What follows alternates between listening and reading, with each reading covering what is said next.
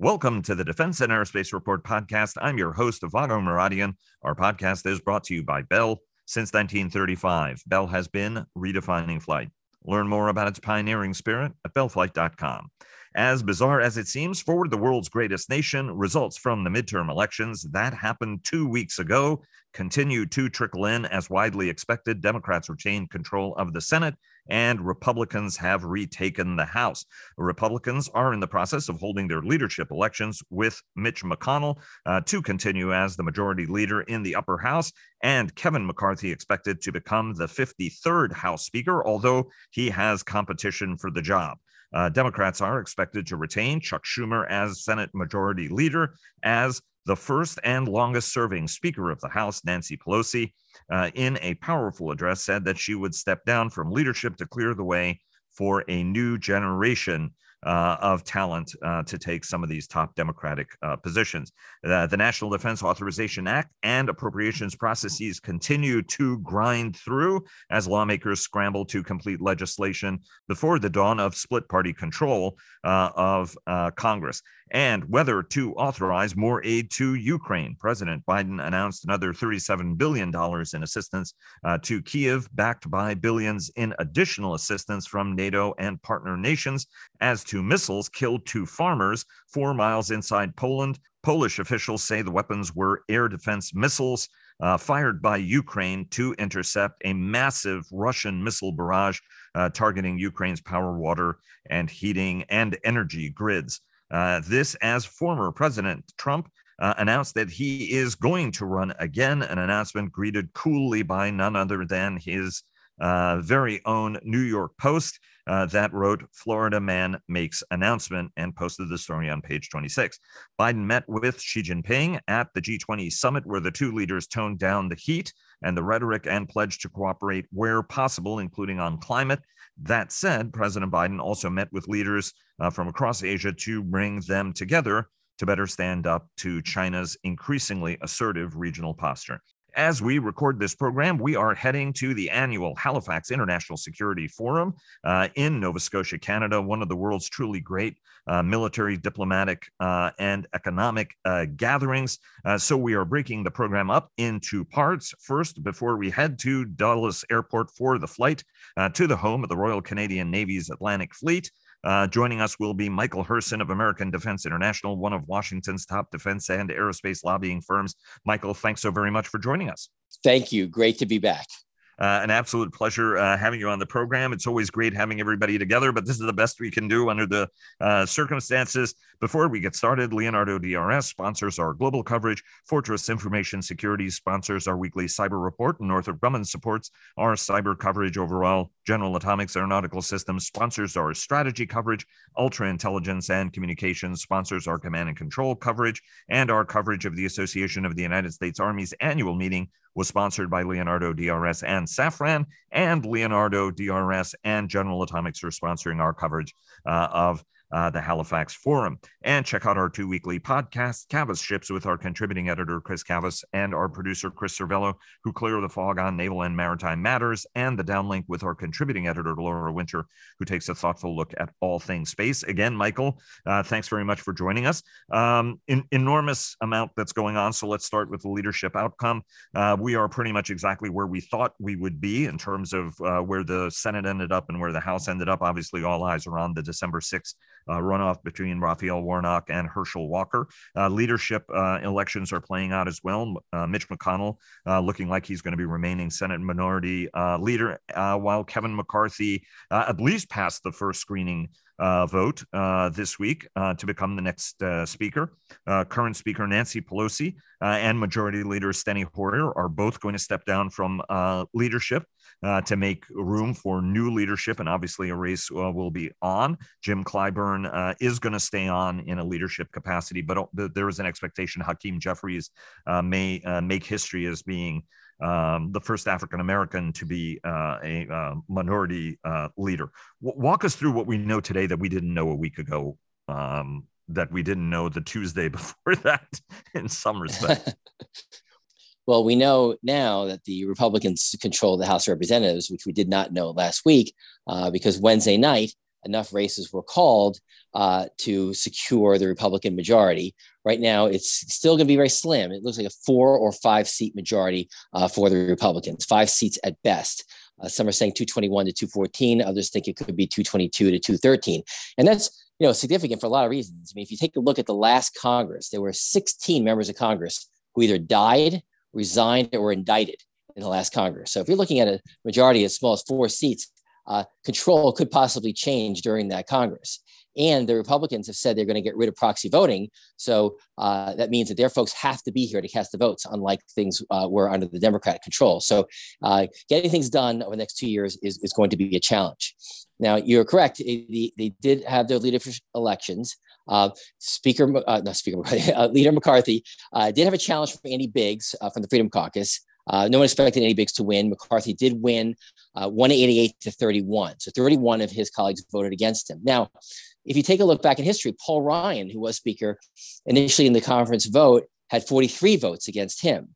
And Pelosi, last time when the Democrats took control of the House, she had 32 votes against her. So even though McCarthy had a lot of votes against him, he still has until January 3rd to secure 218. Steve Scalise was elected majority leader unopposed. The real race was for whip. And we talked about that last week between Tom Emmer, who chaired the NRCC, Jim Banks, who was on the Armed Services Committee, and Drew Ferguson. And Tom Emmer actually won the RIPS race, which was a surprise to a lot of folks. Right. They thought Banks had a lock on that. Well, Banks had a lot of backing from the Trump folks, and actually did win on the first ballot. But the second ballot went between Emmer and Banks, and Emmer secured enough support to win, to be the whip. And now Lee Stefanik won re-election to conference chair, and Mike Johnson won re-election to vice chair. And I mentioned those folks, and Lisa McClain won her race to be the conference secretary. And I mentioned them because Lisa McClain, Mike Johnson, and Lee Stefanik are all on armed services. And for the first time, we'll have 3 defense folks at the elected leadership table, which is really going to be important going forward as defense spending becomes a big issue. Now, the real issue, all eyes right now are on the Democrats after today, with Pelosi making her announcement that she is now no longer going to run for leadership next year. And there should be a new team, right? So everybody expects Hakeem Jeffries to be the leader. Adam Schiff, who was looking at running for leader, announced earlier that he was not going to run. So Hakeem Jeffries will go unchallenged now that Steny Hoyer has announced that he will not seek a leadership position next year. Catherine Clark will be the whip, most likely, and she's on the Appropriations Committee. And then Pete Aguilar will be the caucus chairman.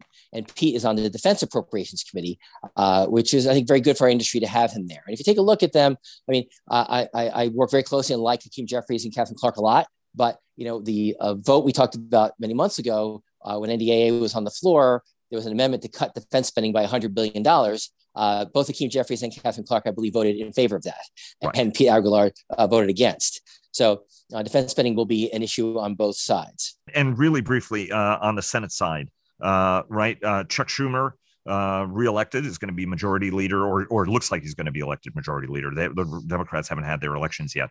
And Mitch McConnell did beat back a drive by Rick Scott. I think some of the Republican members, whether Ted Cruz or Josh Hawley, it's rather astonishing. Mitch McConnell has been trying to bring the party to its historic center. And it's interesting that the 2 guys who were the Trumpiest, who were election deniers, are the ones who wanted to get rid of the guy. You know what I mean? It was just bizarre why you would turn on Mitch McConnell and somehow blame him for the outcome of some of these races. I agree. And that's why I was very happy to see Mitch McConnell win. I think that, I was surprised, frankly, to see even 10 senators vote against Mitch McConnell. But I think the blame for losing those seats in the Senate really lies at the former president's feet, because he handpicked a lot of these candidates that McConnell said were weak and endangered their chances of getting the Senate. So everything McConnell said is exactly what happened. And I also think that these attacks on McConnell and on his wife, and these racist attacks on his wife from the former president, are intolerable, and that the Republicans in the Senate should be rallying around McConnell right now. So I'm glad to see that he's going to be staying as leader. And then Schumer will have his leadership elections the week of December 8th. Let me just ask you one thing. Nancy Pelosi made her farewell address. There are those who say that they didn't see a lot of Republican leaders in the audience. But obviously, it's a big hall, and you might not have spotted every face on that. But sort of more broadly, as she was stepping down to make room for a new generation, the leadership put out a statement that we're going to be investigating Hunter Biden, investigating President, Biden, so what do these data points tell us? Right? I mean, not even applauding when she was saying this is the greatest body in the world. That would have been a pretty easy get to have everybody in the room clapping. And, there were people in the room who were obviously not even clapping at that. What does this tell us about what the coming couple of years are going to be like? Well, look, partisanship is going to remain, and there's always going to be a group of outliers on both sides, the Democratic side and the Republican side, who are going to behave in a partisan fashion and are more concerned about their brand than they are about governing. But I was very pleased to see that Steve Scalise, will be the new majority leader, was in the chamber for Pelosi's address. Look, with a very slim majority and only controlling one house of Congress, I think we're going to see a lot of gridlock and not a lot happening over the next 2 years outside of hopefully the basic functions of government. I mean, I think there's going to be a lot of concern about long-term CRs, getting NDAA done. How can we come to terms each other to make the basic wheels of government turn? I'm definitely concerned about it, although I am happy to see that Pelosi, at least it appears that she's going to remain in Congress. And by remaining in Congress, she'll be there as a guiding hand to her leadership because she knows how to govern. I think her legacy will be a very strong one, a very good one. I mean, she was one of the most powerful speakers in history. She achieved things that really, I think most people really could not achieve. And I think this new team is going to need to be guided by her. I think, she always was very concerned about governing, and she was very supportive of a strong national defense. We may not have agreed on the numbers, but she's the one who made sure that an NDAA got passed every year and that a defense appropriations bill got passed every year. She was on the Intelligence Committee before being Speaker. She was the chair of the State and Foreign Ops Subcommittee. So she's well-versed in the threats that we face and why America needs to be strong. So I give Nancy Pelosi a great deal of credit. And, was a China hawk, as many are now noticing. It was funny that it took the Taiwan visit and people were like, oh, she's a China hawk. I mean, she was a China hawk before, before that was even a concept for many people in Washington, especially in her support for Taiwan. Bring us up to speed. You mentioned the NDAA appropriations. This is like, repetitive stress disorder here. Give us an update on where we stand on these two pieces of legislation. Any update on what a CR looks like, right? I mean, you talked about prolonged CRs. Ideally, we were going to do a short-term CR that was going to bridge us. We're going to vote and move on. Where are we on all this? So we're not in a good place. Last week, I mentioned that the NDAA was supposed to be on the floor the week of December 5th. That is still the hope, but all of a sudden, now that Republicans are securely in charge of the House going into next year, NDAA is in trouble. There is now a push from the far right wing of the party and the Freedom Caucus to insist that there's language inserted in the NDAA that will rescind the abortion memo that Lloyd Austin put out prior to the election, which would allow service members who are stationed in places where abortion is illegal to be paid a tax-free expense to go to states where they can get an abortion, and not only for them, but for their spouses and for their children. So that one issue could possibly derail the entire NDAA. There is also a push to eliminate the vaccine mandate and also to reinstate all the troops that were forced out of the military, and also to give them back pay as well. So those are fights now that are happening behind the scenes, and they have to figure out how to solve that or how to punt those in the next year to get the NDAA done.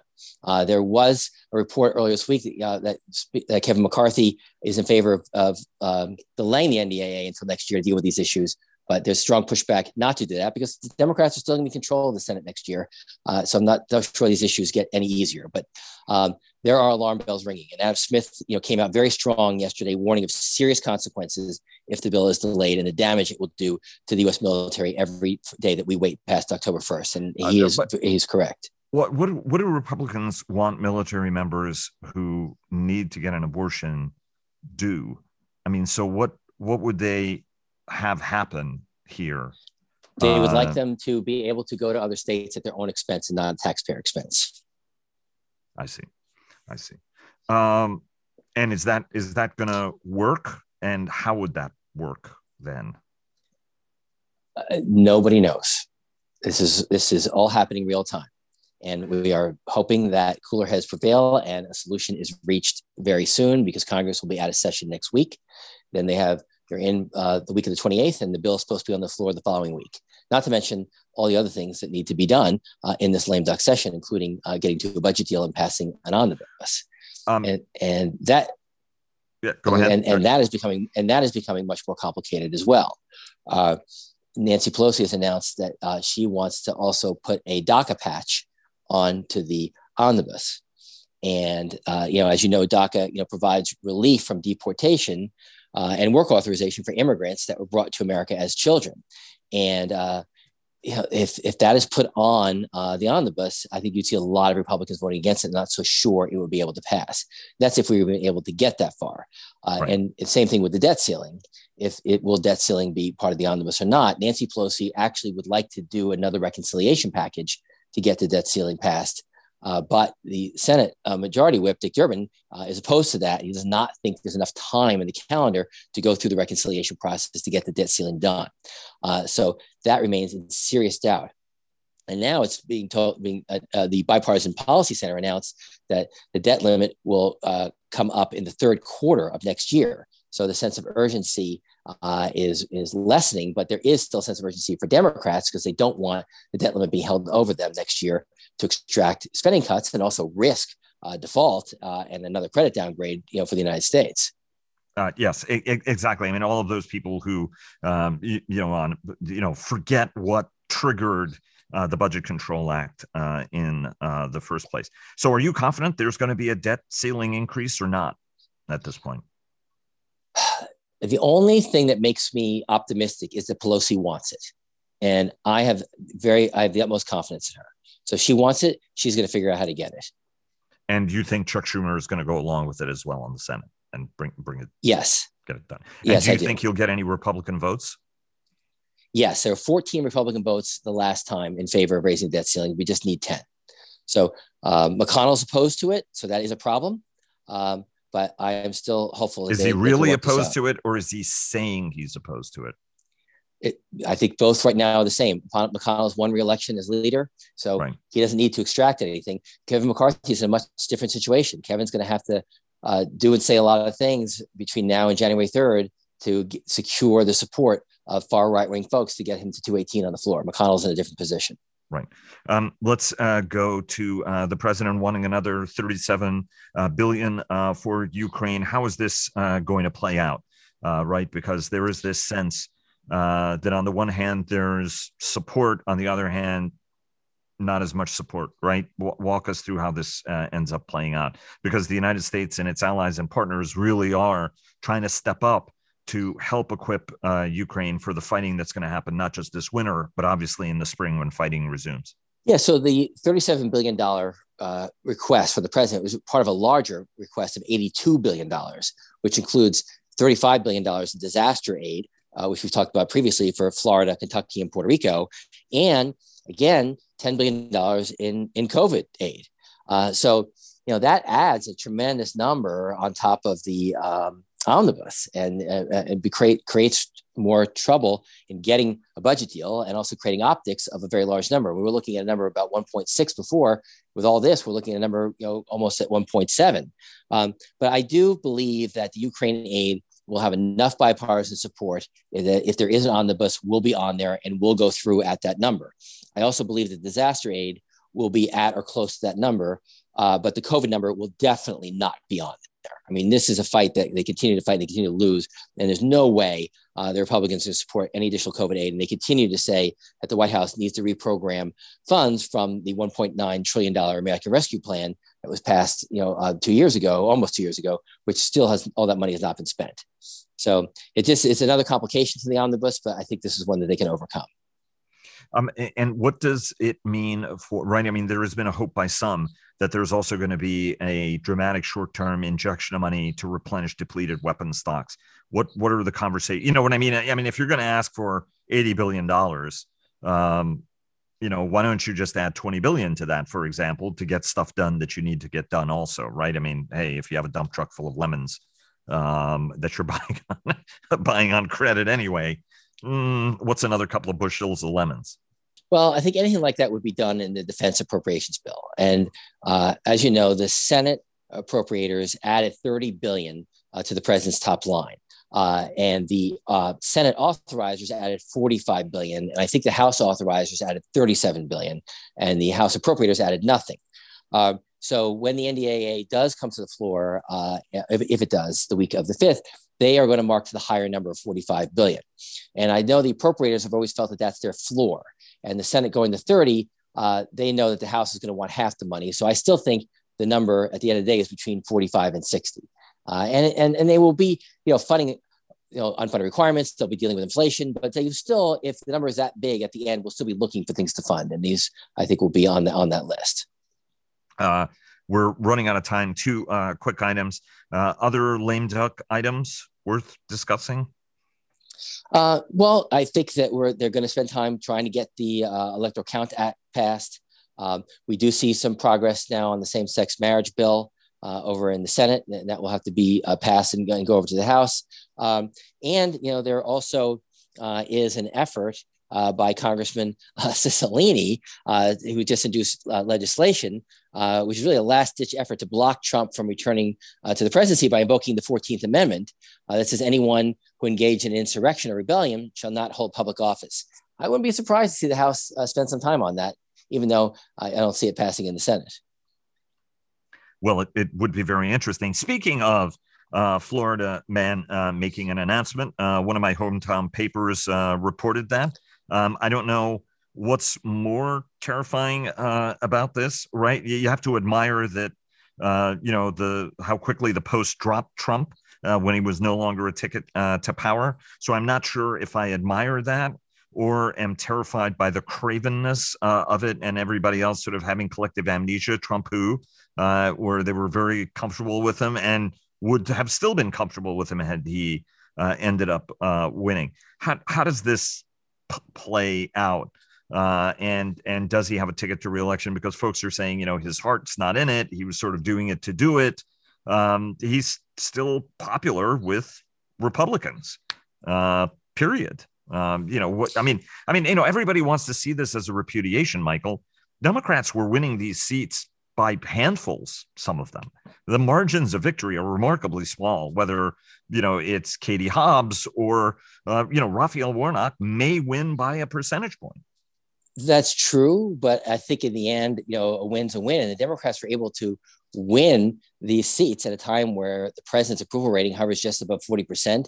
And inflation is over 8%. There's concern about crime, and the Democrats were still able to win. But I think a lot of that was, one, the Republicans were not offering solutions to those problems, and two, that the specter of Trump was looming in the background. And I think that, a lot of Republicans looked at the right track, wrong track, and misinterpreted the data, where they looked at over 70% of Americans felt that the country was on the wrong track. They felt that meant they were going to win by big margins. Well, if you ask somebody that question, they may say, yes, America's on the wrong track because women are losing their right to choose. Because there's gun violence in our schools, because our democracy is under threat. Those people aren't voting for Republicans. They're voting for Democrats. And, I think we see a lot. Yes, the president's popular among Republicans, but he's popular among less Republicans now than he was before. People want to be with a winner.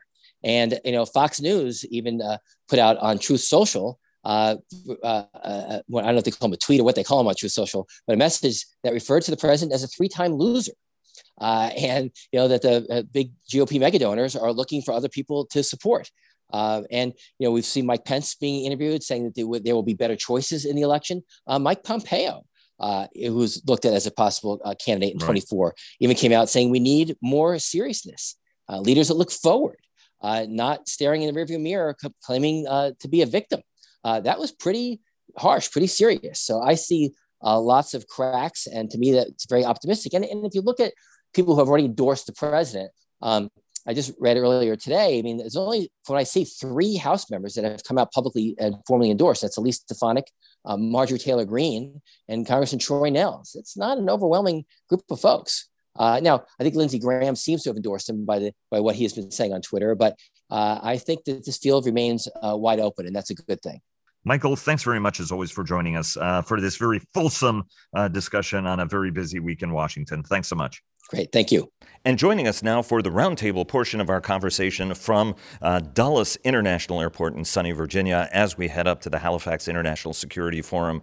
As I've always said, one of the world's finest gatherings of national security, economic, diplomatic, and security minds are Dr. Kathleen McGinnis, the director of the Smart Women, Smart Power Initiative at the Center for Strategic and International Studies, and Dr. Misha Auslin, who is a senior distinguished fellow at the Hoover Institution, which is of the great Stanford University. Guys, thanks very much for joining us. Kathleen, you just flew in, not to sound like an old Borscht Belt shtick routine, but you just flew in from Brussels, and boy, are your arms tired. Obviously, a lot of activity over the past couple of days and over this past week. Russia bombarding, continuing to bombard Ukrainian infrastructure, especially in the wake of their capitulation effectively at Kherson. The G20 put a powerful statement out about the war, which I'd like to get Misha's take on in a minute, as well as yours.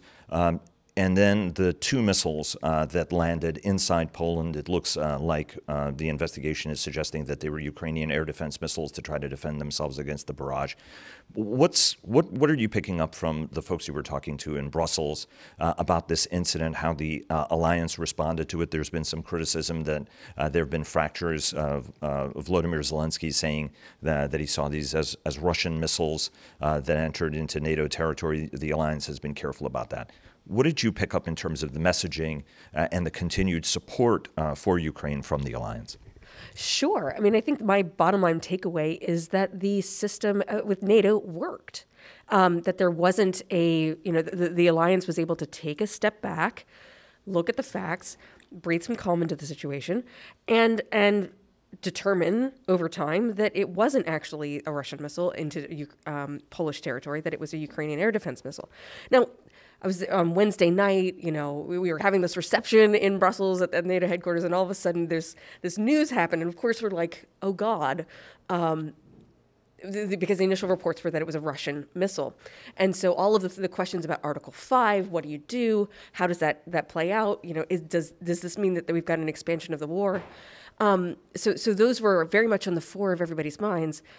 But overnight, leaders got together. The Polish government talked to Jens Stoltenberg. They were able to breathe some calm into the situation, figure out that we needed to conduct an investigation. There was coordination with the White House, and so again, this is an amazing example of how the system works and why NATO is such an important institution for us. Rather than having a crazy crisis escalation, which we could have easily had, there was this time and space for the allies to breathe and come up with a deliberate course of action based on the facts. And so I think actually this is a pretty amazing success story for NATO. Obviously, NATO's Secretary General and NATO members have said that the fault and the blame in this lies not with Ukraine, but actually with Russia for its illegal campaign against Ukraine. From your standpoint, did you sense any cracks in the alliance at all? Right? I mean, a lot of discussion about whether or not this degree of support is going to be sustainable. The contact group making a lot more money available and a lot more resources, seeing Swedes and Canada and a number of other nations line up, the United States another $37 billion. Did you get a sense that support will be flagging or that support is actually going to stay strong? I got the sense that support is very strong, that there are concerns about the cold winter and how to maintain public support over the course of the winter. But overall, the NATO allies are very much in the game. They understand that this fight in Ukraine is a fight that's happening on behalf of all of NATO and all Western nations, and that support needs to continue as a result.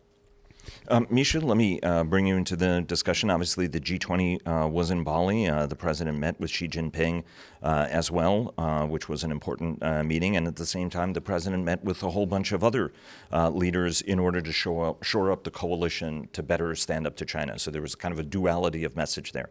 But just to tie in on what Kathleen was saying, I thought it was fascinating that the G20 made the statement that it did about the Russian invasion. And that the most Russia got out of it was to say, well, we have our side of the story and we disagree with it. From your standpoint, just your sense of what you thought that message coming out of the conference was before we get to some more Asia-specific questions. Well, Vago, first of all, it's great to be on the annual pre-Thanksgiving show to join you, our once a year.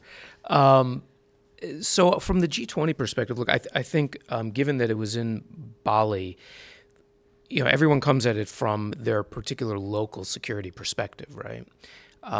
Certainly for Indonesia, the Southeast Asian nations that were there, Japan, of course, plays a big role. Maintaining the idea that the liberal order, as we call it, is still viable when what they know is that Western nations, other than the United States, are extremely loath to actually get deeply involved in Asia because of the fear of China, both from a trade perspective, but also from the military perspective. So from their point of view, all of this is it's an attempt to backstop a system that they don't want to get to the point where you have to stress test it. They don't want to find out if it's going to hold together, if something actually really bad happens in the South China Sea.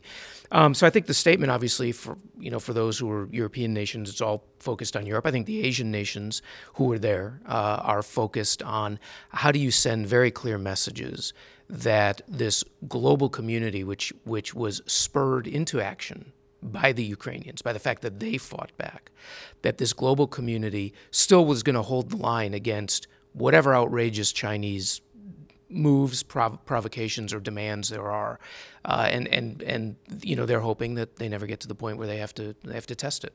Do you think that the right messages are being sent right? I mean, the international community said we're not, they won't stand up to Russia. They haven't. That's what Vladimir Putin was counting on. And indeed, I think that's what Xi Jinping had an expectation of, even if he was lied to before the Beijing Winter Olympics. And, they did pledge limitless cooperation. And the Chinese are being somewhat less than limitless in the kind of support they're giving. From your perspective, are the right messages being sent to our Asian allies and partners? Because the White House has made the case, if we don't stand up here, we just pave the way for misbehavior in Asia. It's a good question. I think that they know that the potential of a clash between China and not themselves, because none of them individually, of course, can stand up to China. And even collectively, they know they can't stand up to China, right? So it's the question of who comes in from the outside, primarily being the United States, but potentially others, such as Australia, maybe the UK, given their new commitments in the region, and AUKUS and the like. But they know that even with those types of initiatives, whether it's Quad, whether it's AUKUS, it is such a completely different game to stand up to China or to oppose China than it is to Russia, which is an economy that's focused solely on petro, and it is not have the global reach that China does. It doesn't have the global influence or power that China does. So again, for all of them, their concern is how do you tie everyone in before a crisis happens so that extricating themselves from a crisis would be difficult. And we forget now, because it's been, 9 months or more, that the initial Western response to Russia's invasion was completely flat. We did nothing. We were paralyzed into inaction for the first short period until we saw that the Ukrainians were fighting back. Once the Ukrainians fought back, we started all of these different mechanisms and processes and aid and support. That's what the Asians understand very well. They don't know how you can assure that the West is going to get involved if they're not able to put up a credible initial defense, which, to be honest, they know they can't. Let me ask Kathleen one question, and I want to come back to you on the G20. From the standpoint of spending, there's been a lot of focus on increased defense spending. All the alliance partners have been saying that, but then there is a little bit of a slowdown, or a sense of a little bit of slowdown. From your perspective, what did you pick up in terms of the sort of broader European defense spending arc? Because countries have made pledges, for example, even the United Kingdom, but budgetarily have had to dial back a little bit. This is the perennial issue, right? Whether or not the European nations will ever meet the 2% gross domestic product target for defense spending. It's my view that we really need to start rethinking how we think about burden sharing. And first of all, we need to stop calling it burden sharing. It's risk sharing, right? Nations are doing all sorts of things that are non-military nature, but have a huge impact on their ability to be a part of the alliance and advance our security objectives. Lithuania divested its made sure that it was energy resilient against Russian resources. That took investment that now is being seen. They did that. They're now doing more defense investment because they've taken care of that goal. So I think we need to start thinking about this question much more broadly. Yes, we need the 2% spending because, as Misha just rightly pointed out, if nations aren't able to mount a credible defense, it's very hard for anybody else to come in and support them in the event of a crisis. So that absolutely has to occur. But I do think we need to start getting ourselves out of this nickel and diming, like, are they spending 2% or not? It's an input, not an output, right? And what we need to understand is the collective what nations are doing to advance our overall security objectives versus China, versus Russia, versus crisis response in the periphery, all those kinds of things. What are the economic trade-offs? What are the business trade-offs that countries are making by not choosing to allow China to invest in or to buy companies? Those are the kinds of questions that we need to start much more seriously grappling with and thinking about in terms of the overall security picture rather than just who's spending what on what widgets for defense. And I think, unfortunately, the conversation devolves to that all too often. Misha, did you have anything you wanted to add? I think it's a really important point that Kathleen just said, this idea of risk sharing, right? Not just burden sharing, because that's exactly how the Asians in particular look at it, right? There's enormous risk that has grown. I mean, the easy risk is North Korea, right, which has been launching a flurry of ballistic missiles over Japanese territory, but those can land obviously anywhere. The South China Sea, the increasing tempo that has people concerned about the Taiwan Strait, all of these different potential flashpoints, and some are actual flashpoints, and that I think is exactly the question that's being asked in the capitals: is anyone willing to share our risk? And if not, then, of course, the immediate question is, what do we do? But the broader question, the longer geopolitical question is, okay, then how do we figure out what it looks like next when the assurances that we've had, which have not been tested, of course, but the assurances that we've had for decades no longer are operative, and you can no longer hide behind the fiction that, sure, somebody's going to ride in on a white horse.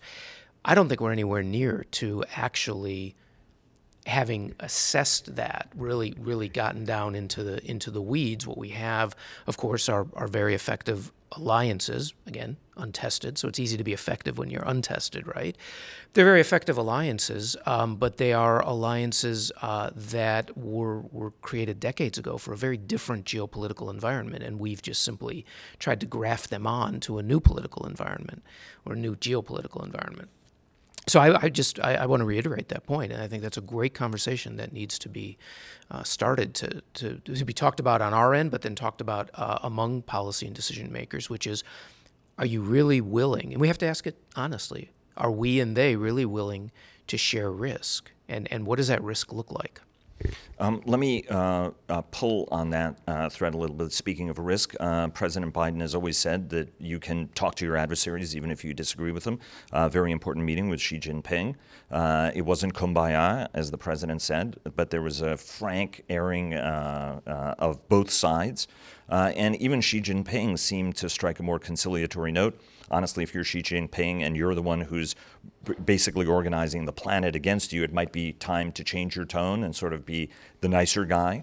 ultimately. What were the takeaways from you, Misha, from that meeting that you think are concrete? Because it doesn't seem like there was a particular softening of a line, but they said, hey, we can work together on international development, on climate, and a couple of other issues. Concrete, nothing.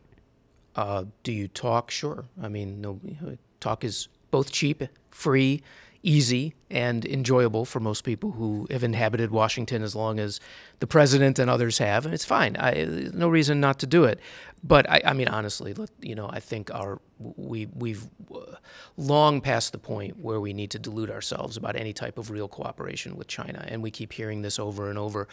If we cooperate on climate, it's because China wants cleaner air, as they should, because their air pollution kills hundreds of thousands prematurely a year. If they want cleaner water, same thing. I mean, that's fine. That has absolutely nothing to do with a Chinese view of supporting the broader system, of being what, so many years ago now we used to call the hope of a responsible stakeholder. I think we're long past that. And it's fine to be hopeful. That's who we are as a people. I think it's a wonderful trait that we have, that if we talk a little bit more and we give a little bit more, we're going to get more out of it.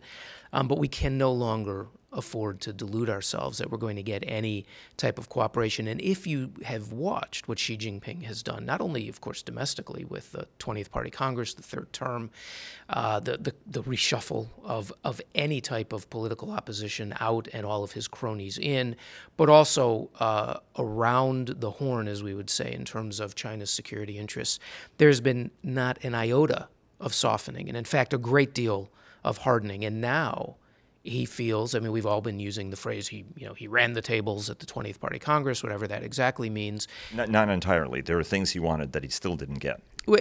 I mean, in the broad sense of is there still factional opposition? Yes, but I mean, in terms of effective opposition, there's almost really, at least in terms of what we have to think about, very, very little. Meaning what we have to think about in terms of how Chinese policy is formulated and how that affects our policy. But if anything, he is confident and emboldened, while I think to your point, and you made a very important point, Vago, that he is organizing the world against him. And that is something that's not discussed at the senior levels of China's leadership because it's verboten. It can't be discussed, that he's actually made an enormous number of missteps that have brought together a much more functional alliance. I don't want to call alliance, but you know what I'm saying, a much more functional set of networks and partnerships. But they still haven't changed the trajectory materially. So it's one thing to say, yeah, we've got all of these groups that recognize the threat, that are working together more carefully, that at least hopefully are not deluding themselves about it. It's another thing to say that that's having any appreciable impact. I would say right now it's not having any appreciable impact. I want to go to what you guys expect to hear over the coming days at Halifax, because this is such a terrific conference every year. But I have to ask you, you've written twice now, Misha, about why the J should be added to the AUKUS deal.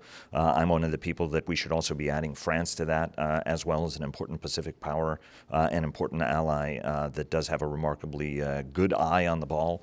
A shout out to the new French strategy, right? Win before fighting, win before it gets to that point, in how you set the conditions, how do you continue to deter ultimately. Make your case on why the Japanese should be included in this, and even what we should be doing for even the Four Powers Agreement, the Quad Agreement that we have, where a number of voices have said, hey, the French should probably be part of that as well. Address both of these cases from your standpoint, starting with why Japan should be part of the AUKUS arrangement. Well, let me start with the French. Nice to see them adopting Sun Tzu. Win before fighting. The French, I have heard they've made some conciliatory comments about AUKUS, but let's not forget AUKUS was created by destroying the Australian-French sub-deal, and so they were extremely opposed to the whole concept, and the Brits were not all that eager to talk about how would we bring them in, even if that's possible. And there was a lot of opportunism there as well, right? I mean, the Biden administration had just seen the Afghanistan crumble, and so this was a great opportunity to hit a reset button and also charge forward with another agreement to bring allies and partners together. Well, I think, look, the more that we do and the more innovative initiatives we have, it's great. So it's not AUKUS versus Quad or JAUKUS versus Quad, but it's different groups with different focuses. And I think the importance about AUKUS right now, and why I'd like to see Japan in it, and hence make it a JAUKUS, is that AUKUS is explicitly focused on security issues. They are cooperating on, obviously, the core of it is building the nuclear subs for Australia, but they've expanded now to talk about hypersonic and counter-hypersonic technology, quantum technology for military communications, talking about, obviously, cyber defense, cyber offense. There's a whole host of things that AUKUS is doing, and of course, with AUKUS, you have three allies, all of whom are in Five Eyes together. If you add Japan to that, you bring not only incredible technological capability, a defense industrial base that is larger than certainly Australia's, and probably larger overall than Britain's. I mean, the Japanese Maritime Self-Defense Force is larger than the Royal Navy. You have another ally, and an ally, by the way, that has just signed essentially a security, it's not quite an alliance, but it's a security cooperation agreement with Australia. They've signed two of those, and they're signing with Britain as well. So this is, all of the parts have actually already flowed together, and that doesn't even mention the U.S.-Japan alliance. So I think it makes natural sense that they would be coming in as a partner. The flip side, which I do think is important to note, is that Quad is running up against certain limits. It's running up against limits because of India, because of India's support for Russia, because of the concerns. India is not an ally of the other three in AUKUS and in the Quad. And so it has shied away a lot from security and hardcore security concerns. We should continue to do Quad. We should push Quad. That's important. But I think if you brought Japan into AUKUS and made it JAUKUS, you're really talking about a significant new security partnership that is going to be talking about the cutting edge issues that we're all focused on. So I just think that it's actually a natural evolution. I think before we know it, we're going to be in a quasi-JAUKUS situation. So we should be looking at on-ramps for Japan into JAUKUS. But one of the challenges is how any of us satisfy the nuclear submarine requirement. The United States is going full throttle and it can't make enough submarines for its own use. The British are in a different place. The French make actually almost ideally suited nuclear submarines for this mission. Indeed, there was some discussion in the very beginning of this that they should be nuclear submarines, and the Australians didn't want to do that. The French have a commercial support model. Do you think ultimately there's a role for the French to play in this, given the the requirements for the Australians, puts you at the ragged edge of any conventional submarine technology? Yeah, I think, plus you want the interoperability with Japanese submarines that are in the region, of course, American submarines. I think, with goodwill and some innovative diplomacy, that is an outreach to Paris. It would be wonderful to see them as a part of it. France has extensive interests, territories in the Indo-Pacific. There's over 1.5 million French passport holders in the Indo-Pacific. Obviously, they have territory in the South Pacific. So I think them being a part would be very important. Everybody's going to have to overcome the way that and the Biden administration pushed AUKUS through without informing the French. They didn't even know about it. This was not the way to maintain tight and close relations. It seems that Macron and Biden have overcome that. So I think we should be pushing. The only one, I don't want to say it's a weak part, but the only thing that would be a little bit out of alignment with the rest of JAUKUS is that Japan does not have the same security cooperation agreements with France that it does with the others. So with the others, it's very natural already. But if you can build on that, then that's great. And obviously the president has said that was clumsily handled, and the White House has communicated to France that we're going to work with you to try to address this with our oldest ally, and we wouldn't be the United States if it wasn't for the French, ultimately. Let me ask you both really quickly, because we're about to get ushered onto the airplane, what you guys expect to hear, since both of you guys are actually on the planning team for this or are actively participating. Kathleen, let me start with you. What I am looking for, or what I will be looking for when I listening to the folks at Halifax, is going to be how are different leaders and how are different groups thinking about trade-offs and between the Asian Indo-Pacific theaters and European theaters? How do we balance these different requirements? Because on the one hand, especially with what's happening in Ukraine and the failures of the Russian military, there's a view that this allows an opportunity for Europe to step up. And therefore, the United States can completely focus its attention on Indo-PACOM. But if you think about a Taiwan scenario, for example, the United States, we wouldn't do anything without at least coordinating through NATO first. Like, does that mean that NATO is going to be in Indo-PACOM? No. But does it mean that we need to keep this alliance vibrant? Yes. Also, while the Taiwan scenario has not happened yet, it could, and that is deeply worrying for all of the reasons. Russia's actively carving up its neighbors right now. So how are we balancing between these different requirements? And can we, as allies and partners, walk and chew gum at the same time? And get everybody on the same page, for example, on munitions and other stuff. We've heard Dr. Bill LaPlante talk about how we've all got to pull together in order to replenish depleted stocks. I would add one other thing, speaking of AUKUS, the White House thought the Australians were the ones who were going to be communicating and letting the French know, and obviously that didn't happen very well. But let's not dwell on that. We've moved on. Misha, from your perspective, you're part of the team that helps intellectually organize the conference and actually organize the conference. What do you think the big messages this year are going to be when we get up there? Well, I think this year's going to be a lot on Ukraine, and I think Peter Van Prague, who's the president of Halifax, always works to get a very balanced program, and we all try to help with that. But last year we had a lot of China. It was really great. We had, and you were at the dinner that I hosted with Indo-PACOM Commander Admiral Aquilino, and we had an incredible discussion. We had a lot of China last year, and I think this year's really going to be about Ukraine. That's the crisis du jour, the crisis dawn of what we have to face this year and probably next year.